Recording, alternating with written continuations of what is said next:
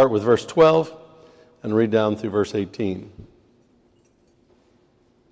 Paul writes here and he says, I want you to know, brothers and sisters, that what has happened to me has really served to advance the gospel, so that it has become known throughout the whole imperial guard and to all the rest that my imprisonment is for Christ.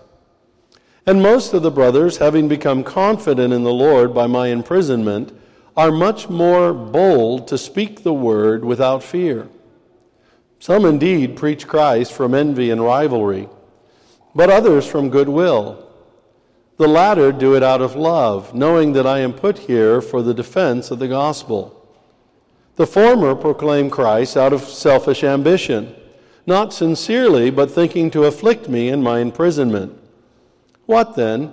Only that in every way, whether in pretense or in truth, Christ is proclaimed, and in that I rejoice. May God bless to us this reading from His holy word. Well, historically, in all military conflicts, there's this issue that comes about that scholars begin to refer to as mission creep. You see that even in various places around the world where, people might set out with all kinds of good intentions. They set out to accomplish a certain agenda item. And then what ends up happening as they begin to engage in the conflict, they begin to add new things, new agendas, new goals, new strategies and things into the conflict.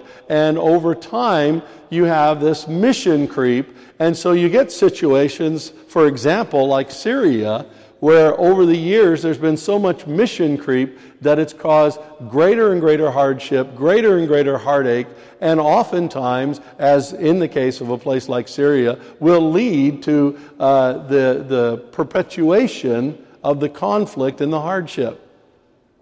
Now, in the church, we don't always use this kind of military language, but mission creep is a reality, and that term has begun to be borrowed by all kinds of organizations, from businesses to schools to even churches.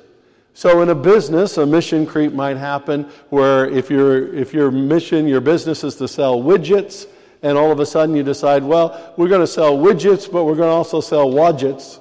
I don't know that there's a thing called wadgets, but we're going to sell wadgets along with our widgets. And then they start to sell widgets and wadgets together, and then they want to sell widgets. And so they got widgets, wadgets, and widgets. And they start to spread out, and pretty soon they lose their primary purpose. They lose their primary focus. And many times that is the downfall of the business. Or you see that sometimes in schools where the primary focus of a school is to educate and to socialize, and then many times they move away from education into family planning, into family restructuring, and any number of things like that. And it also happens in churches, and especially happens in churches. If you ask 10 people what the purpose of the church is, you would likely get about 10 different answers. And all of them could be biblically justified. This is the answer. This is what we should do. This is our primary purpose. And many times you get division amongst churches and even within churches on this. So some people will say, well, our primary purpose is to worship God. That's our mission, to worship God. And other people say, no. Worshiping God's not our mission. Our primary mission is prayer. And we need to have prayer and intercession. And then some will say, no. Our primary mission is not worship. It's not prayer and intercession. It's saving the lost. We got to get people coming to Jesus and do everything we can. Beat them into the kingdom, whatever we need to do, entice them into the kingdom so they'll turn their lives over to Jesus Christ. And then some people will say, well, no. The primary mission of the church is to make disciples. After all, that's what Jesus said. But oftentimes, in our understanding of make disciples, what we mean is teaching the Bible. And so we want to teach the Bible. We want to have people focus on teaching the Bible. Now, the thing is that the church is to do all these things: worship, prayer, evangelism, teaching the Bible, making disciples and things like that. But oftentimes when we say, what is our primary mission? What is our primary message? Oftentimes that gets lost. And then what people begin to do is that they begin to bring so many different expectations and desires to the church. Some people come to the church because they want to have friends.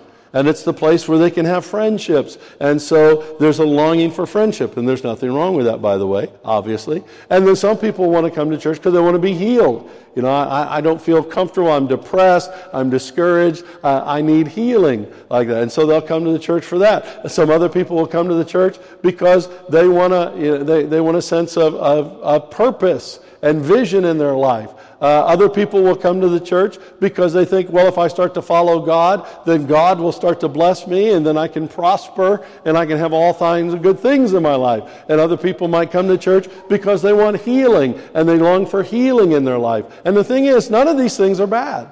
All of these things are biblical. But it leads us back to the question that if your focus is on one of those things primarily, then the tendency is for us to get into mission creep. And so it's important for us to understand what our mission is, and our mission flows from the mission of Jesus. In Mark chapter 1, it says that Jesus went about teaching, and he said, or preaching, and he said this, he said, "The kingdom of heaven is at hand, repent and believe the good news." That was what Jesus did. Everything that Jesus did, everything that he taught, every miracle he did was serving to advance that mission that the kingdom of heaven is at hand, the kingdom of God is at hand, so people would repent and believe so that they would become part of that kingdom. The Apostle Paul, at the end of his ministry, he's talking to the Ephesians, and he says, hey guys, you know what I did and what I never stopped doing was preaching the kingdom. It was all about the kingdom. Now, and later in Paul's letters, in places like Philippians, there were a number of different ways to express that, and he expresses that today in this passage when he says that what has happened to him was serving to advance the gospel. Advance the gospel is really synonymous with advance the kingdom. And ultimately, that is our mission as the Church of Jesus Christ. Our mission is to advance the kingdom of God, to see the kingdom of God go forth, to advance that kingdom. And worship and prayer and evangelism and disciple making and healing and inner healing and outer healing and prosperity. All these different ways are part of advancing the kingdom. It's part of what God does in advancing His kingdom or advancing the gospel. A few weeks ago, we were looking at this in Sunday Focus in the afternoon, and we saw how in the ministry of Jesus, as He advanced the kingdom, there was 4 dynamics for advancing the kingdom. First was presence, and then there was proclamation, and then there was demonstration, and then there was justice. And you saw this in the life of Jesus. Jesus is the king, so wherever He went, His presence brought in the kingdom. And Jesus is present even now with us. His presence brings in the kingdom. And then there was the call to proclaim the kingdom. And I'll go on to that in just a moment about the proclamation. And that's what He did. He kept saying the kingdom of heaven is at hand. And then He moved from that proclamation into demonstration. And that's what healing was. And that's what deliverance was. Demonstrating the kingdom of God, the rulership, the loving rulership of God. And then also you had the dynamic of justice, where He moved in the lives of people like Zacchaeus, and there was a redistribution of wealth, a setting of the wrong things right. All these kinds of things happened, and that was advancing the kingdom of God. That's how Jesus did it. And when He tells His disciples to make disciples, The implication is they will make disciples in the same way that Jesus made his disciples, teaching them to do everything that he taught them to do, which was about advancing the kingdom or advancing the gospel. And that's our focus and that's our mission. And everything we do as the Church of Jesus Christ is to advance the gospel. In fact, the church is God's strategy for advancing his kingdom, advancing the gospel into the world. We are God's strategy. And all these other things that we've talked about, and all these other desires that we have, these are good things, but they all must serve the ultimate goal of advancing the kingdom, or advancing the gospel of Jesus Christ. That's what Paul says. He says, everything that's happened to me has served to advance the gospel or advance the kingdom. And there's one dynamic of advancing the kingdom that Paul is talking about in this passage, and that one dynamic of the four we just mentioned is proclamation. Proclaiming Christ. And when we proclaim Christ, what Paul is talking about is proclaiming that Christ is the King, that Jesus is the King.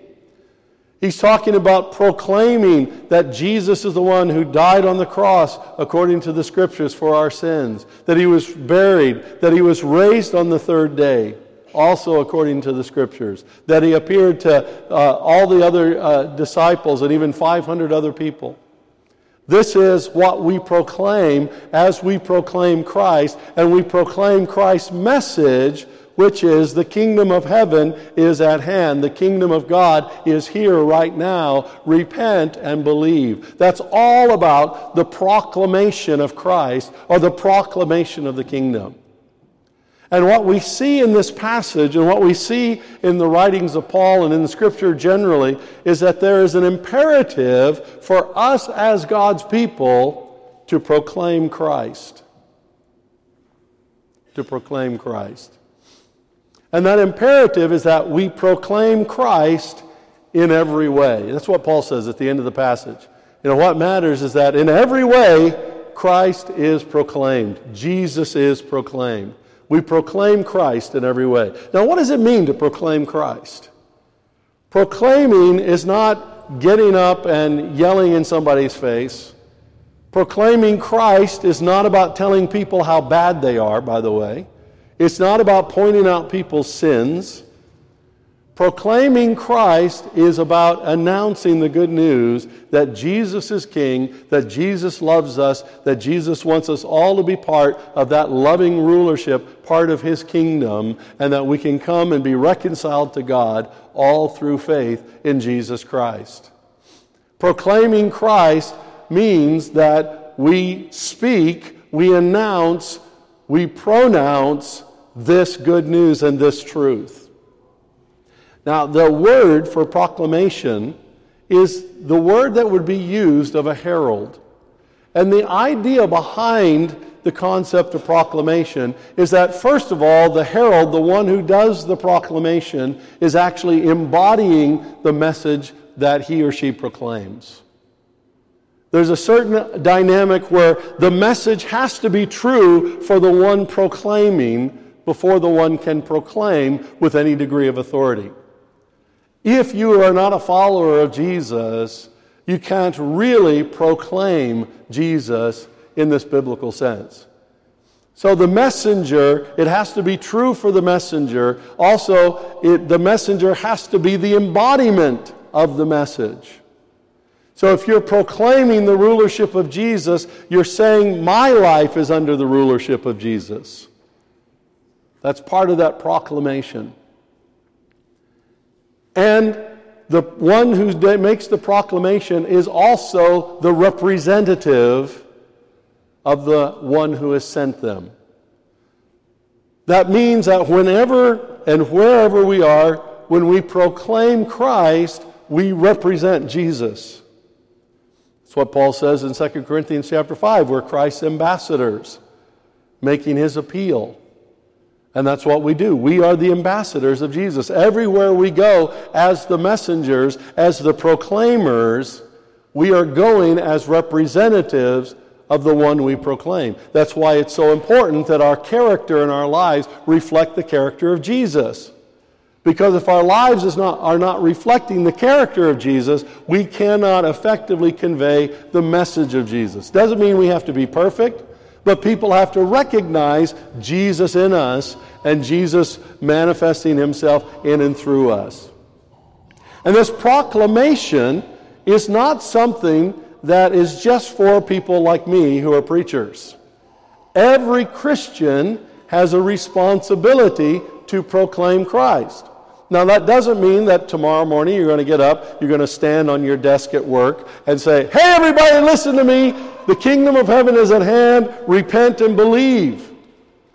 They would probably commit you, have you sectioned if you did that. So I wouldn't recommend that.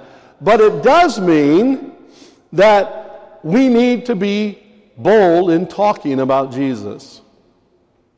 When we have the opportunity, we need to turn the conversation toward Jesus. Not in a condemning way, but in an encouraging way. Not in a way that, says, "Oh, Jesus is going to meet all your needs, and if you come to Jesus, you're going to feel all better about yourself," because that's not necessarily true. But actually where you say, we believe that Jesus is the answer for the problems that we're facing in the world. We believe that Jesus died on the cross. We know that Jesus rose from the dead. That's a historically verifiable fact. It's really stating the truth about Jesus. And we state this truth with our words, with our voices, boldly, not necessarily loudly, but boldly and forthrightly. That's part of what it means to meet the imperative to proclaim Christ in every way.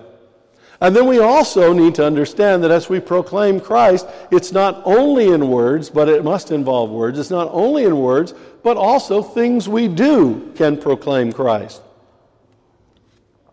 When we celebrate the Lord's Supper, Paul tells us that every time we eat the bread and drink from the cup, we proclaim the Lord's death. It's the same word. It's the same concept. So every time we're practicing the Lord's Supper, by action, we're proclaiming Christ. Every time you take a stand on your Christian convictions in the marketplace, and you let people know, "Hey, I'm a Christian. This is not something that I can do. I can't lie. I can't cheat. I'm not going to have an affair. I'm not going to fiddle my expenses. I'm going to stand for truth." Every time you do that in the workplace, you're proclaiming Christ. Your action, your life is embodying the message, and you're proclaiming Christ. And this is what Paul means when he says that this imperative is to proclaim Christ in every way. To proclaim Christ in every way. And the imperative also is to proclaim Christ in every circumstance. To proclaim Christ in every circumstance. You look at the situation Paul was going through.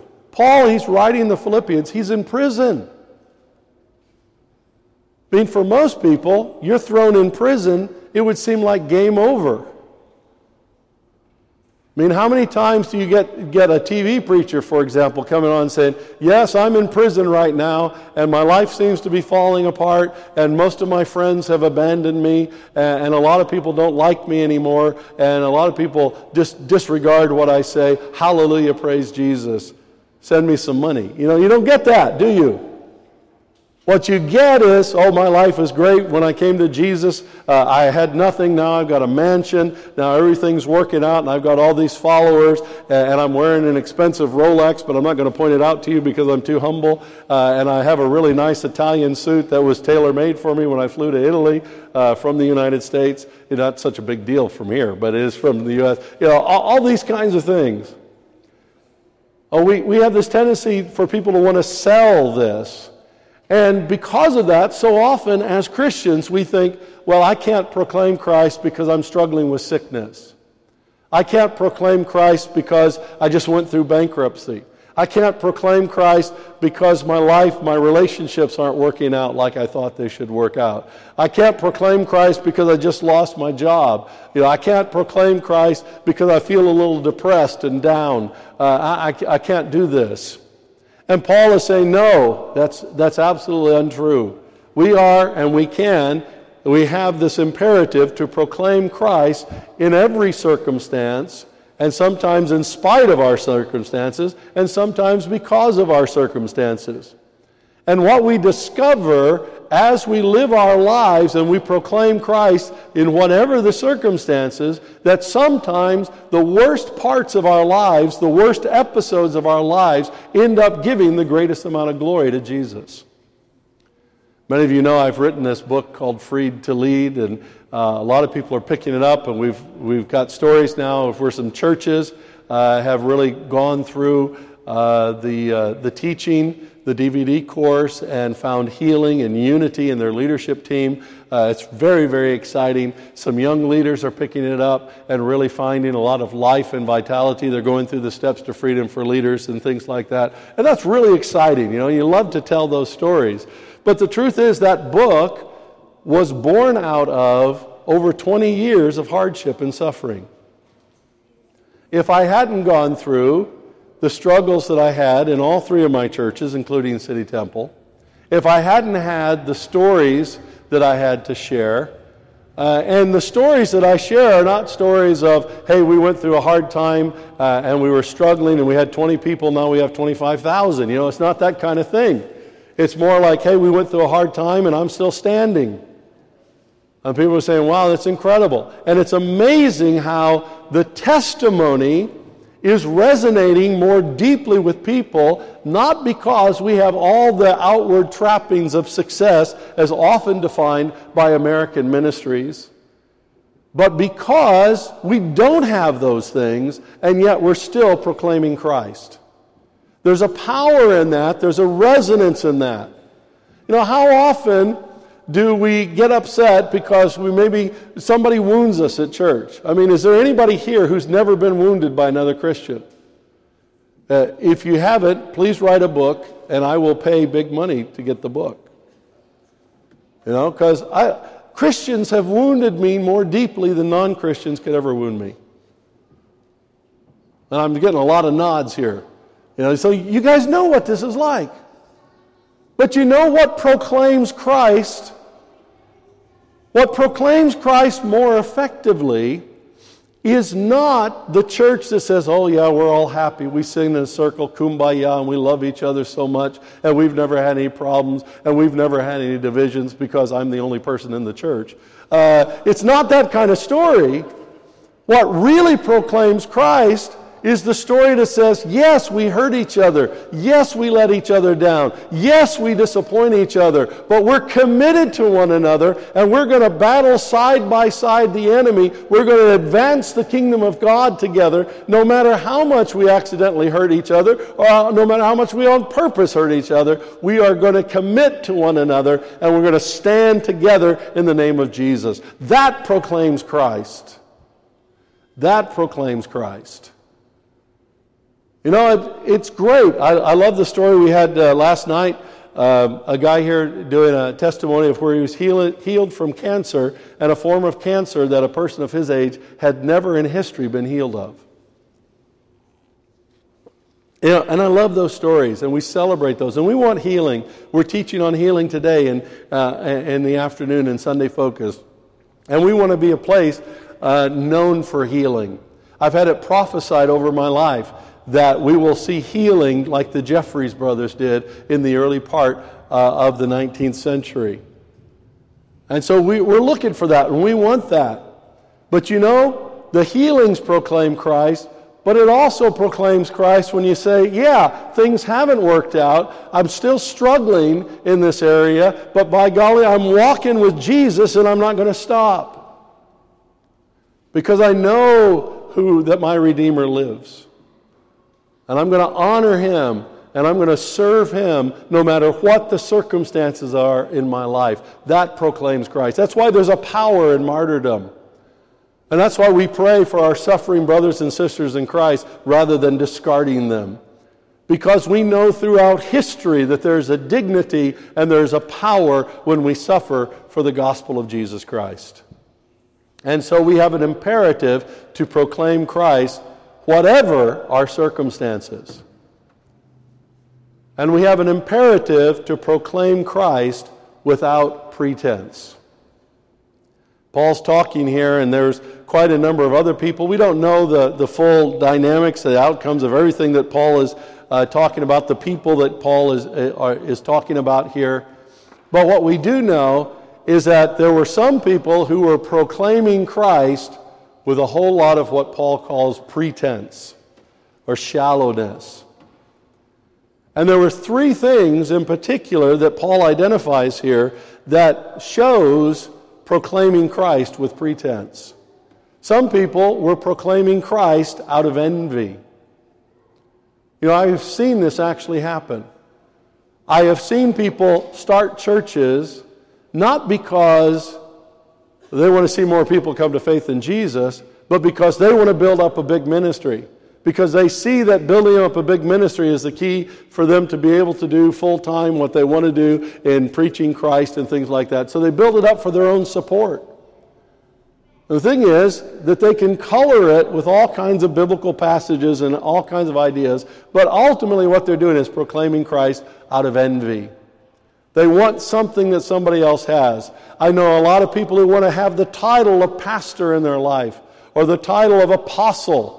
I told the story a number of times of a guy that I saw about 25 years ago, a preacher in a small church in the middle of the United States who on his beat-up old car had his name and the word apostle. Reverend so-and-so, apostle. And he would drive around in this car. And some people just get off on that. They want that title. They want that acknowledgement. They want that praise of other people. And so they have an envy. They have a desire for that. And they'll preach Christ out of that. Paul calls that preaching Christ with pretense. Then I know many others who preach Christ out of rivalry. And this is the other one that Paul says, rivalry. These are people who are preaching Christ with contention. I recently read about a ministry in the United States that they go to different churches with whom they don't agree. Normally they're big churches. And they take a small group of them, they attend the worship service, and then after the worship service, they start passing out tracts against the church. And they talk to people against that ministry, people who are going to the ministry. They're talking to them, trying to dissuade them from going to that ministry. And then they wait until an elder or a security member or something like that comes out to confront them about this. And then they film the confrontation, and they make it look like that the person that's confronting them is not fair-minded, and so on and so forth. Let me tell you, if somebody came here, even handing out a tract that I 100% agreed with, but they didn't have permission to do it, I would speak to them about it. Because that is inappropriate in the kingdom of God. That is preaching Christ out of rivalry. There are some that they identify themselves as heresy hunters, and they think it's their job to find heresy in all the other churches. And yet, the consistent testimony of the Scriptures, focus on yourself, get your own life in order, and keep your own house in order. Don't start pulling down other people. And that's preaching Christ out of rivalry. And I've seen many lives destroyed because of that. And then there are others, Paul says, who preach Christ out of selfish ambition. They're doing that to get ahead. They do that to make a name for themselves. Selfish ambition is a spirit of unrighteous competition. Now, there's a healthy competition that we guys can have. You know, we do that sometimes when we pray or read the Bible or play football or whatever it is.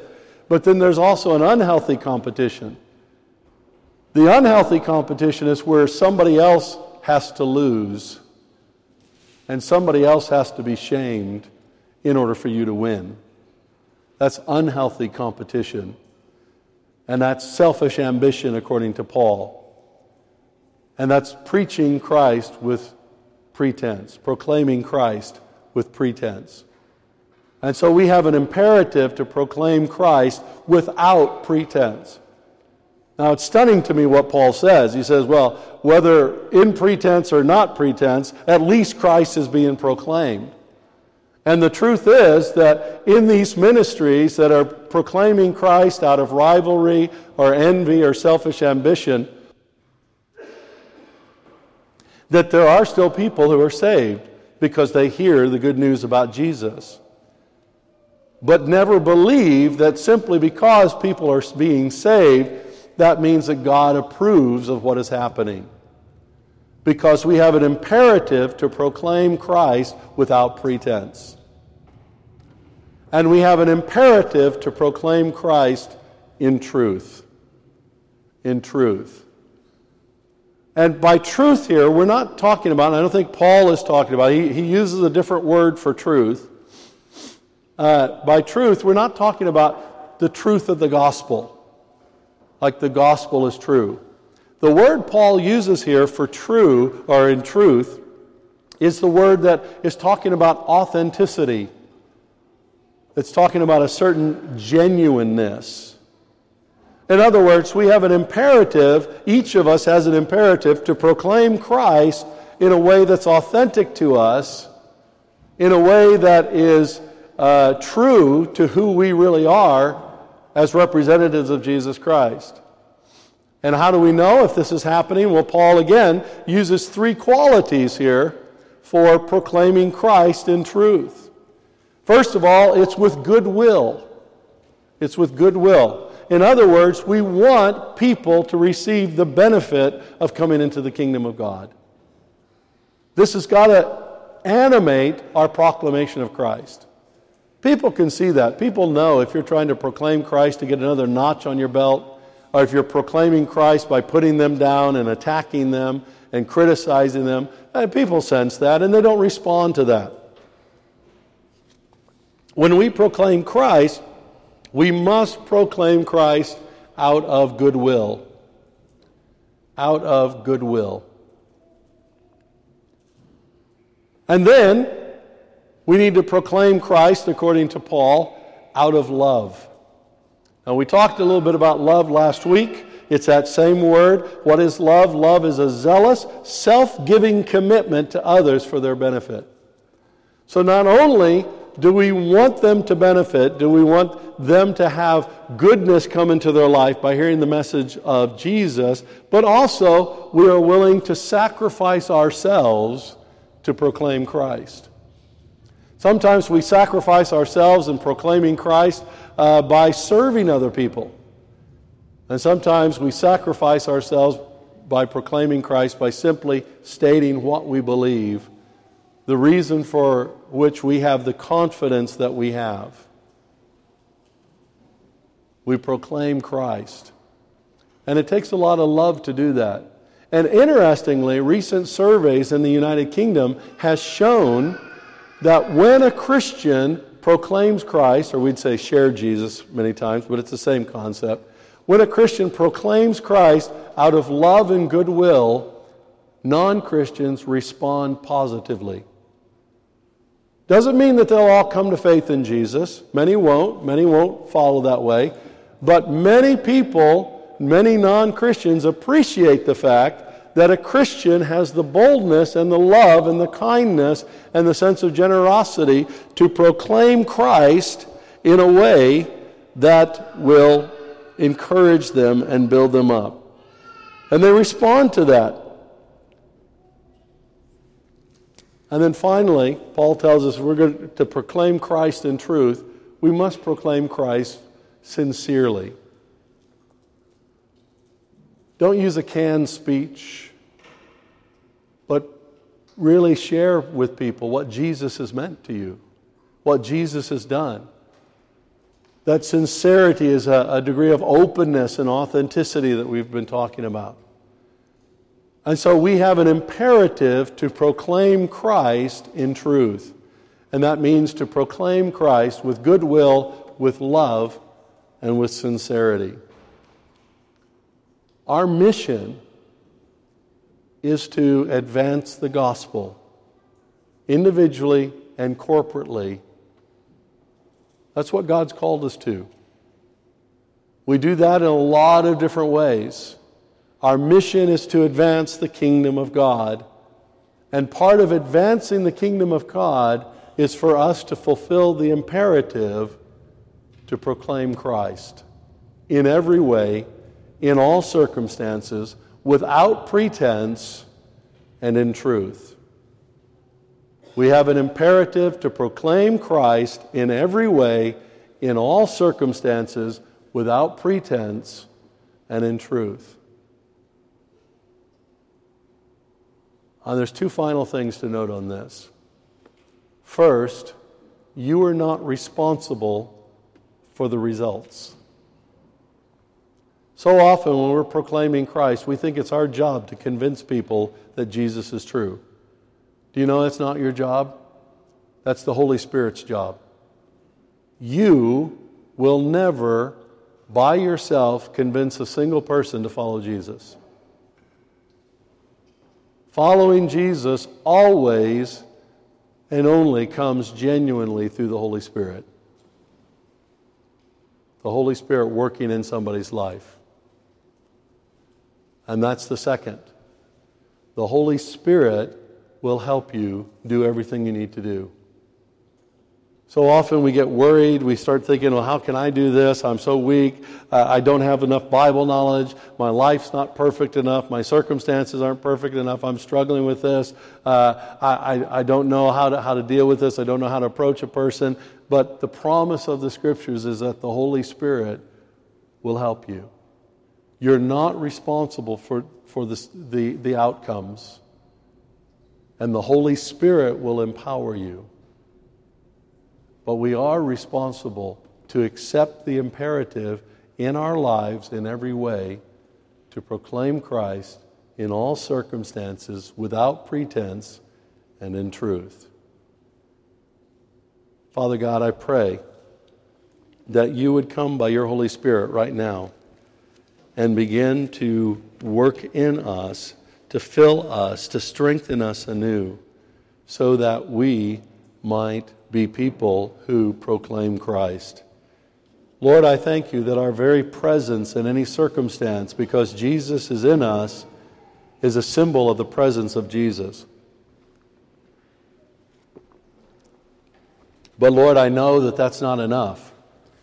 I know that just having the presence of Jesus is not enough, that people need the message of Jesus to hear Jesus proclaimed. And I pray, Father, that you give each of us the boldness that we need to proclaim Christ in every way, in every circumstance, without pretense and in truth. Help us to proclaim Christ in the marketplace, in our workplaces. Help us to proclaim Christ when we're having lunch with people. Let it be a natural outflow of our lives in word and deed to proclaim Christ clearly, so that together we might see your kingdom advanced, the gospel advanced, to the glory and praise of our Lord and Savior Jesus Christ. We pray all this in his name and for his glory. Amen. Amen. Let's stand.